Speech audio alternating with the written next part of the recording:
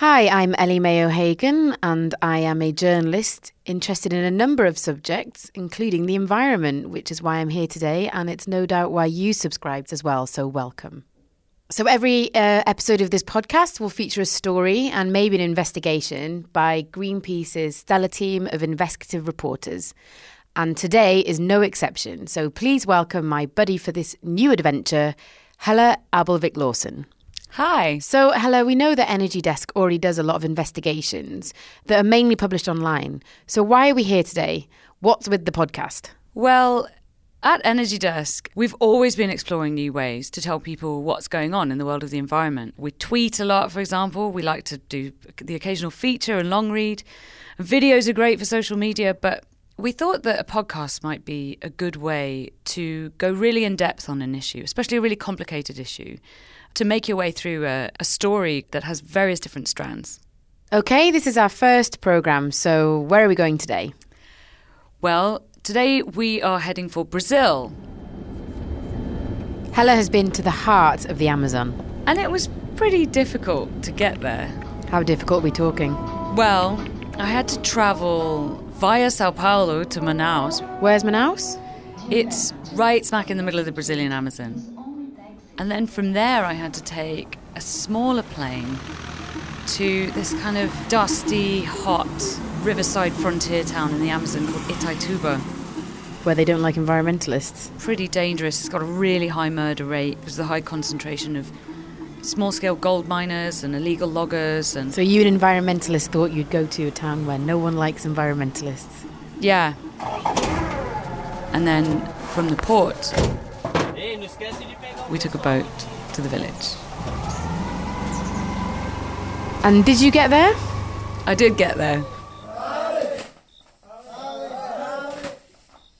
So what you're hearing is the young men from the Munduruku indigenous group that live in the Brazilian Amazon. It's their morning warrior chant. It's barely even light, it's only 5:30 in the morning. The Munduruku indigenous people are facing an existential threat. Everything here, everything in this village, in the Sauremoiba, and in the surrounding area could be completely destroyed. It could be underwater. And they can only be saved if the government recognises their right to exist on this land. So all of their land could disappear, not just a little bit? Well, it would be irreparably damaged in one way or another.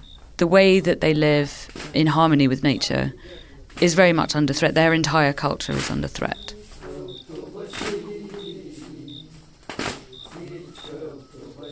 So tell me, what's actually going on here? What's the problem? It's a hydroelectric dam. Well, dams, actually. But the first is called the São Luís de Tapajós. It's an 8,000 megawatt dam. And it's the first of 5 large dams on the Tapajós River. And the Tapajós River is the 4th largest tributary of the Amazon. Wow, so this is a huge intervention then. Well, Brazil is actually building a whole load of dams. In their 2010 plan, they had a list of 279 dams that they were building. And a huge amount of those are actually going to be in the Amazon. The trouble is, a lot of these large dams will need smaller dams upstream to guarantee water flow into those dams. That's a lot of dams. But there is hope. The first of these dams, the São Luís de Tapajós, which I've just mentioned, which is the biggest threat to the Munduruku indigenous people's land, looks like it's just been cancelled. Okay, I mean, that sounds brilliant. So how did that happen? The Brazil Environmental Agency has just denied its environmental licence. And if the president comes out and says that the dam is cancelled, then it may well be. Okay, why did the Environmental Agency do that? There are a few possible reasons, which we'll find out more about in this podcast. But even if it is cancelled, for the Munduruku, it's not the end of the story. The plans can still be revived. And of course, there are all the other dams. And the Munduruku aren't really here, according to a lot of people in the government. But didn't you just spend loads of time living with them on the land? Like, they do live there. What does the government mean? We'll talk about that too. All right, buckle up, everybody. Let's do this.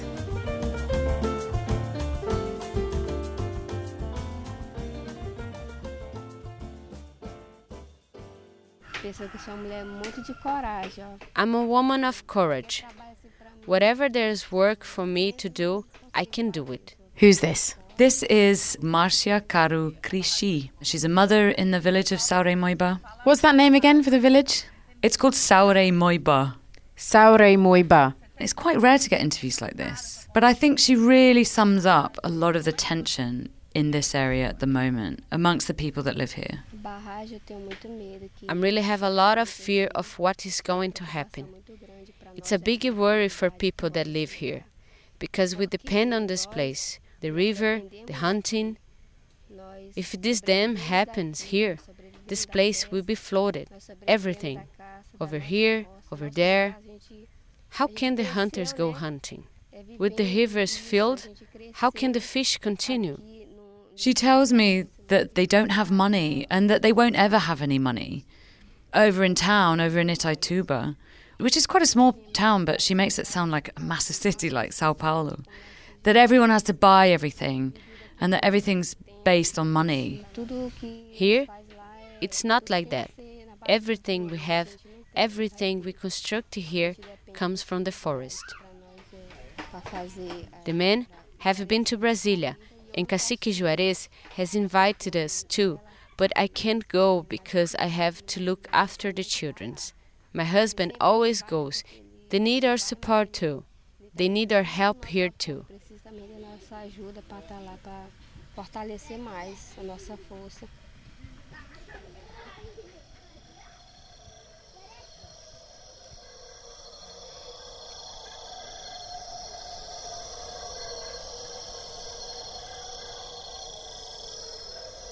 It's about 5:30 in the morning.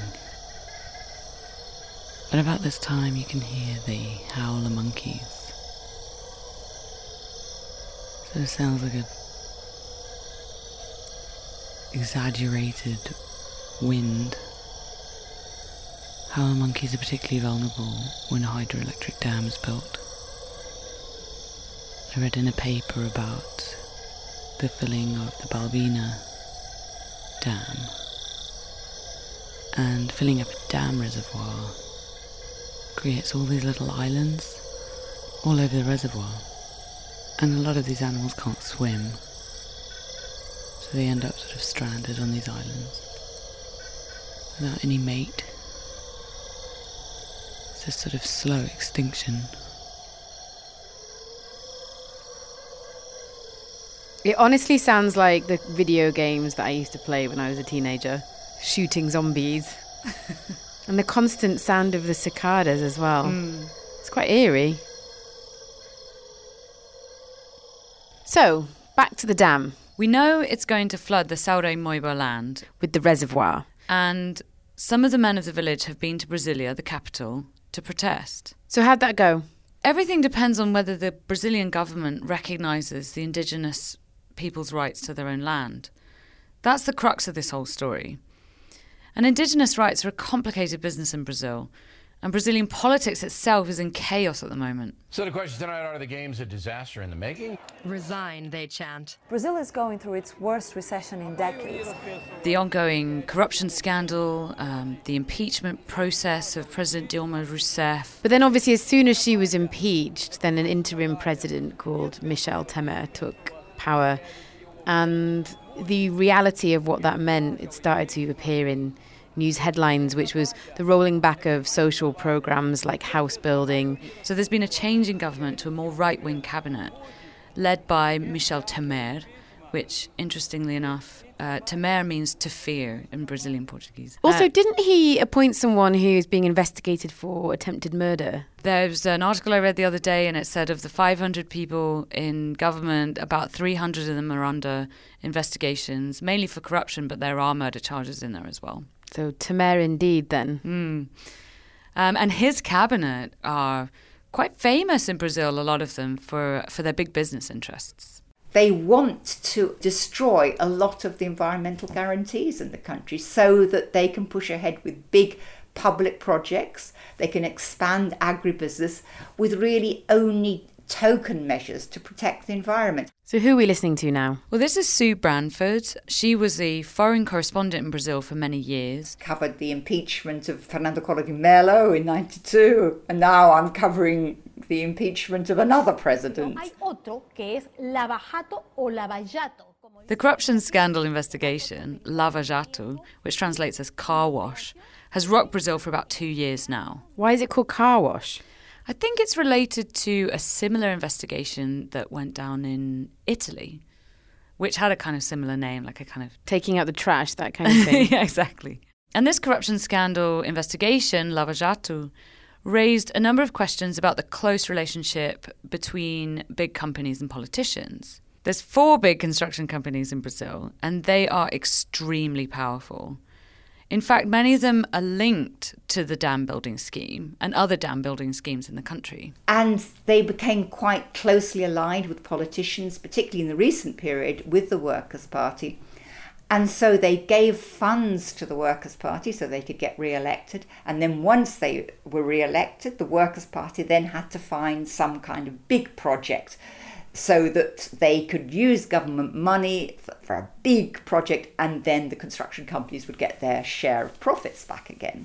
And one of the projects funded in this way is Belo Monte. And Belo Monte is a very big hydroelectric dam in the Amazon, which has just recently been finished.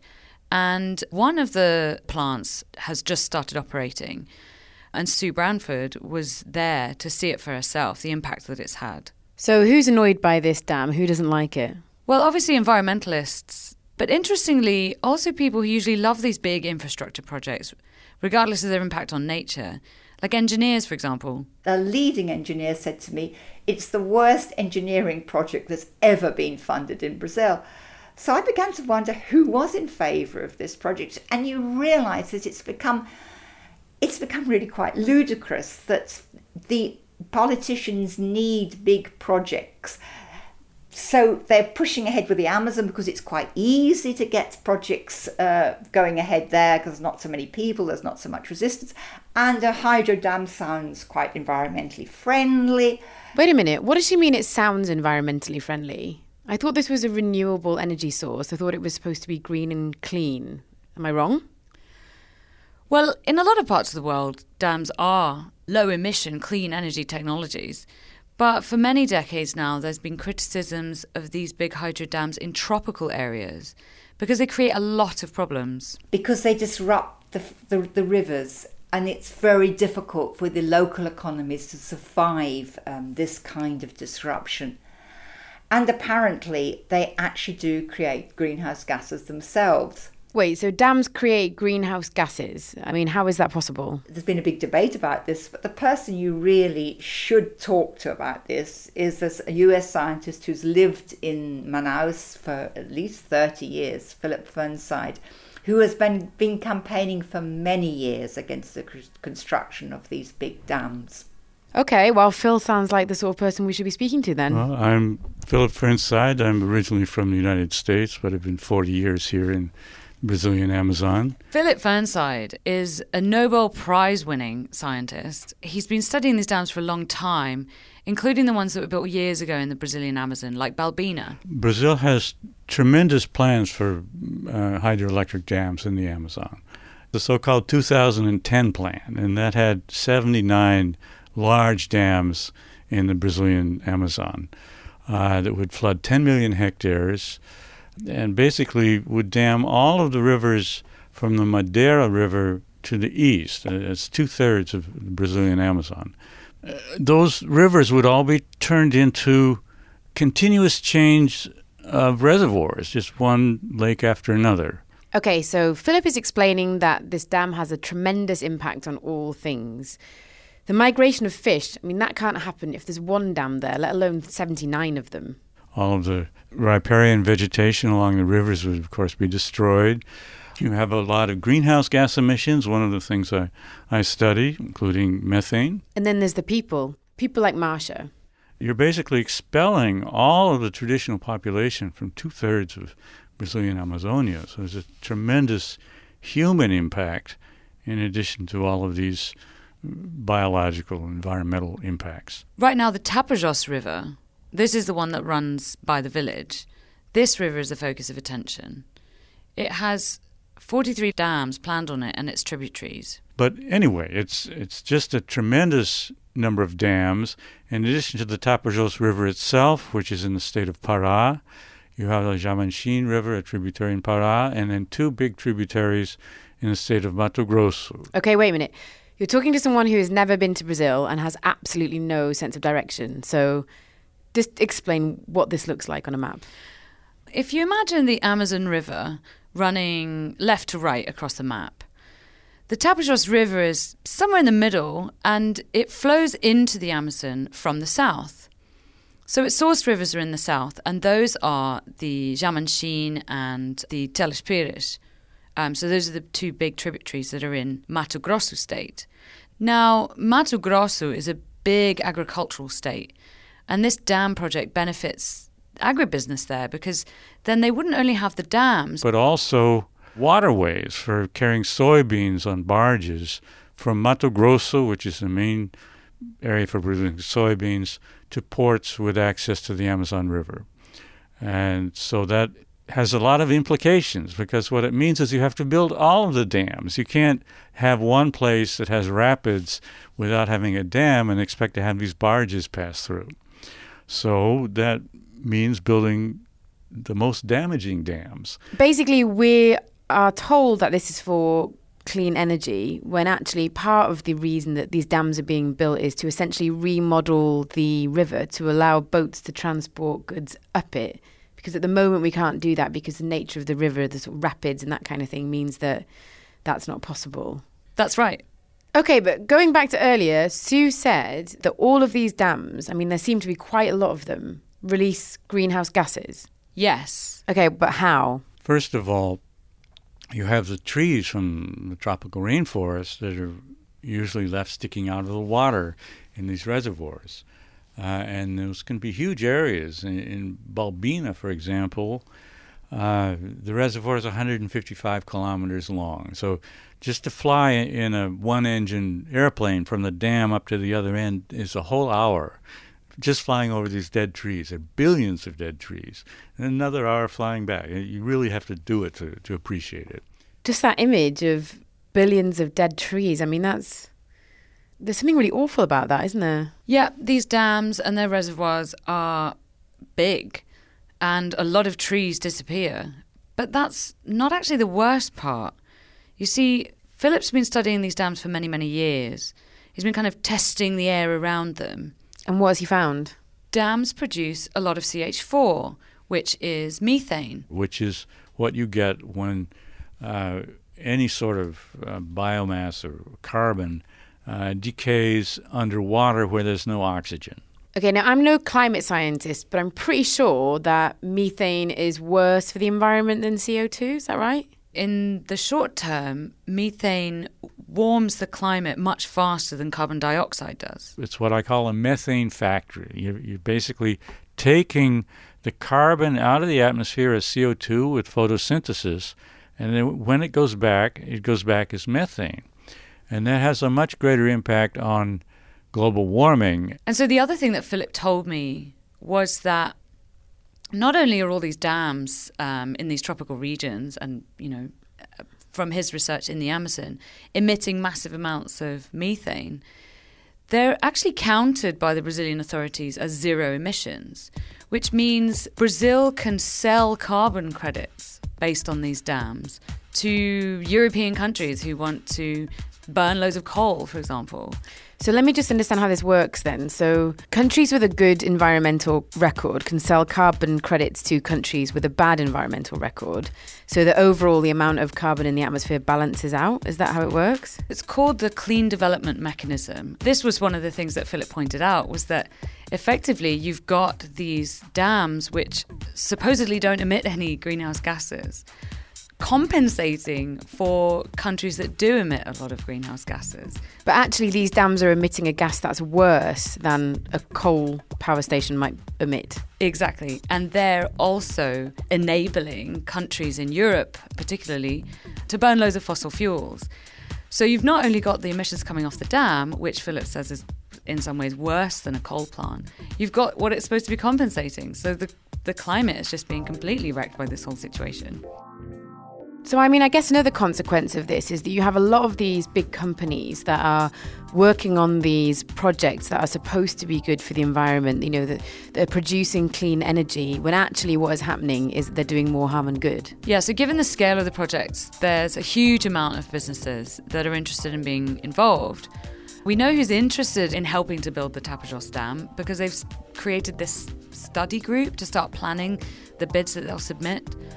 And we've already talked about the Brazilian construction companies, but there's also companies like French energy giant EDF, General Electric in the US, Lloyds of London, who provide the insurance, and there's Siemens. So why Siemens? What have Siemens been up to? Well, Siemens are one of the only companies in the world who know how to build the turbines that harness the water in these massive dams to create electricity. The turbines are always the most expensive part of a hydroelectric dam. So it's a wonderful conglomerate of international corporations.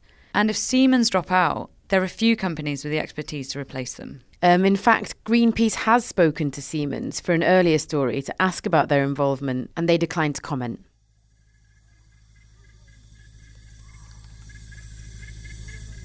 So back in the village, the community meets in the evening when it cools down to talk about their rights. The Saure Moibur land is considered the Munduruku's ancestral territory, and they say they've lived here for hundreds of years. But the Brazilian government, crucially, hasn't recognised it officially as theirs. So there are no signs marking out the land, which means the dam developers can just march in. I spoke to the chief of chiefs of the Munduruku people. His name is Chief Arnaldo Caetano Caba Munduruku.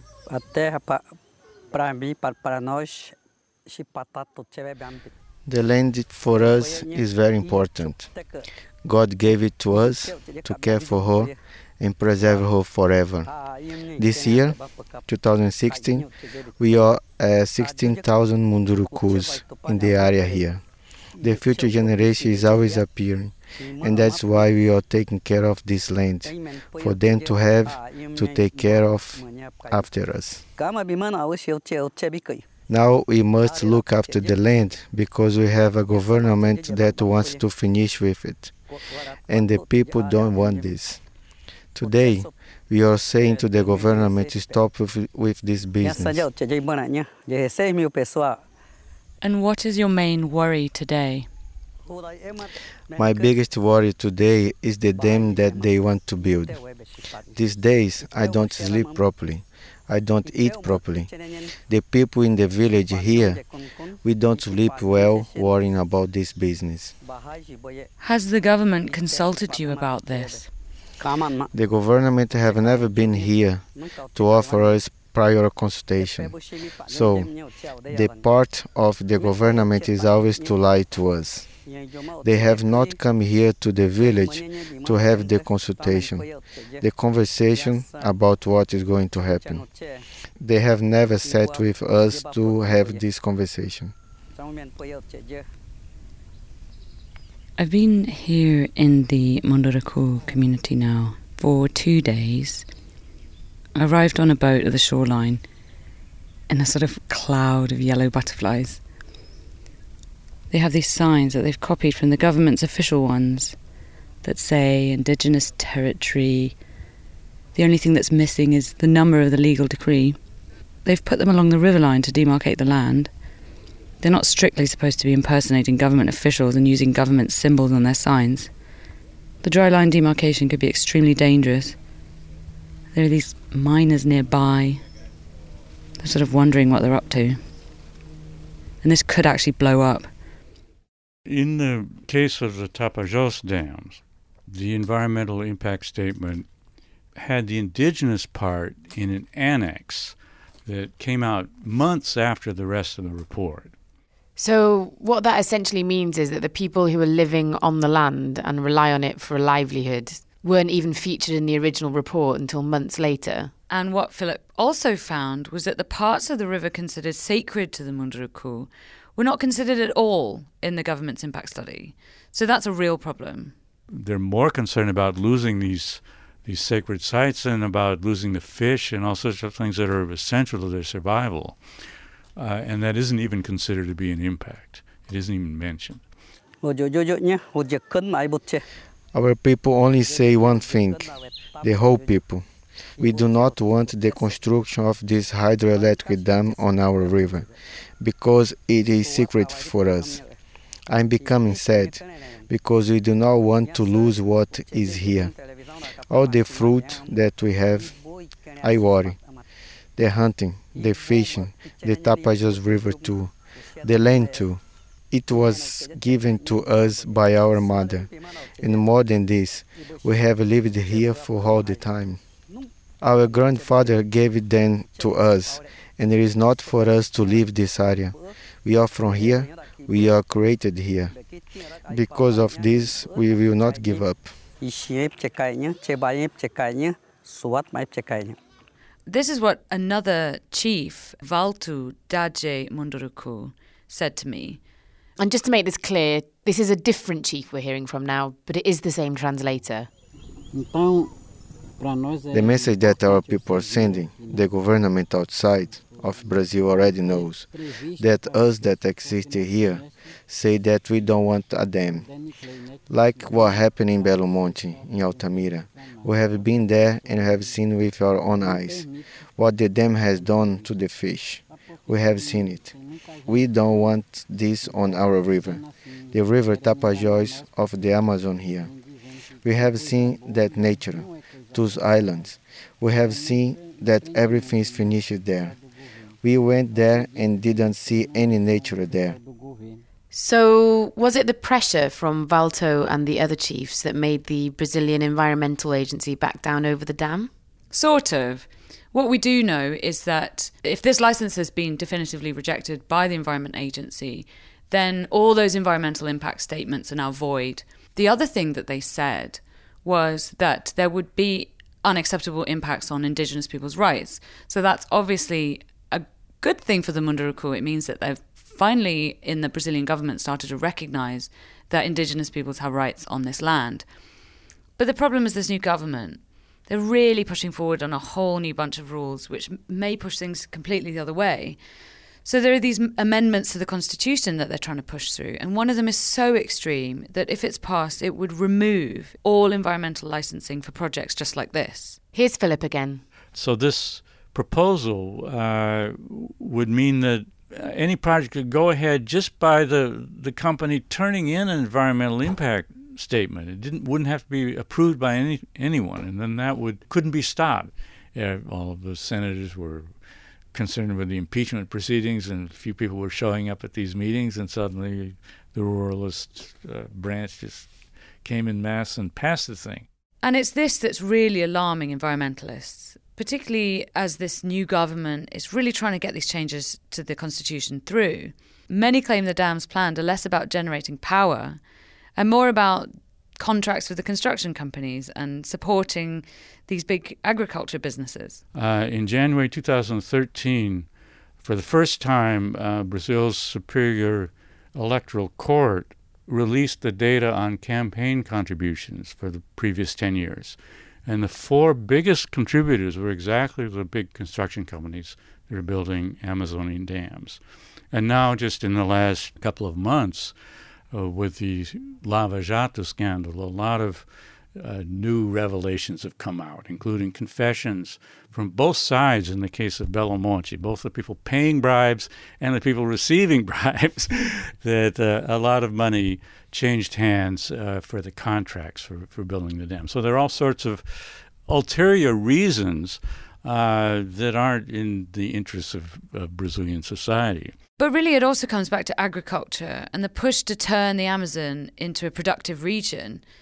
Indeed, one of the new ministers in this cabinet is called the Soy King. Blairo Maggi, who's famous as the largest individual soybean planter in the world, not as a company but as an individual, and the largest in Brazil, former governor of Mato Grosso and influential senator, is now the Minister of Agriculture. So obviously that is a big pressure, for example, for these waterways to take soybeans from Mato Grosso to the Amazon River, as well as all sorts of other developments like that.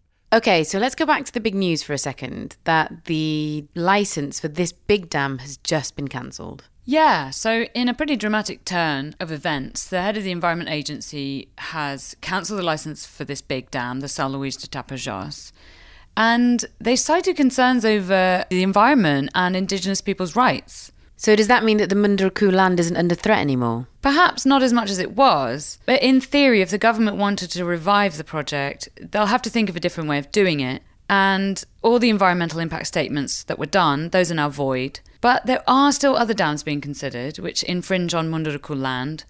And of course, the president could just change his mind. So is the land official Munduruku territory now? No, it's not yet. If that happened, a new dam project would be really hard to set up again. But the government appears to still be opposed to recognising the land. So for the Munduruku, the battle isn't really over yet. And what does this mean for all of the other tropical dam projects, methane factories? There are still a lot of dams planned in the Amazon, and we cannot assume that the cancellation of one will mean the others aren't going to go ahead. But it was a pretty big project, and it is a start.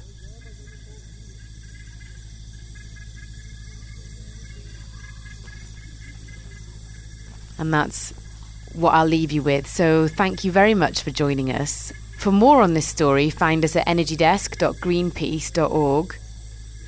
I'm Ellie Mae O'Hagan, and thanks to Helle Abelvik-Lawson for sharing her adventure with us today. Thank you, Helle.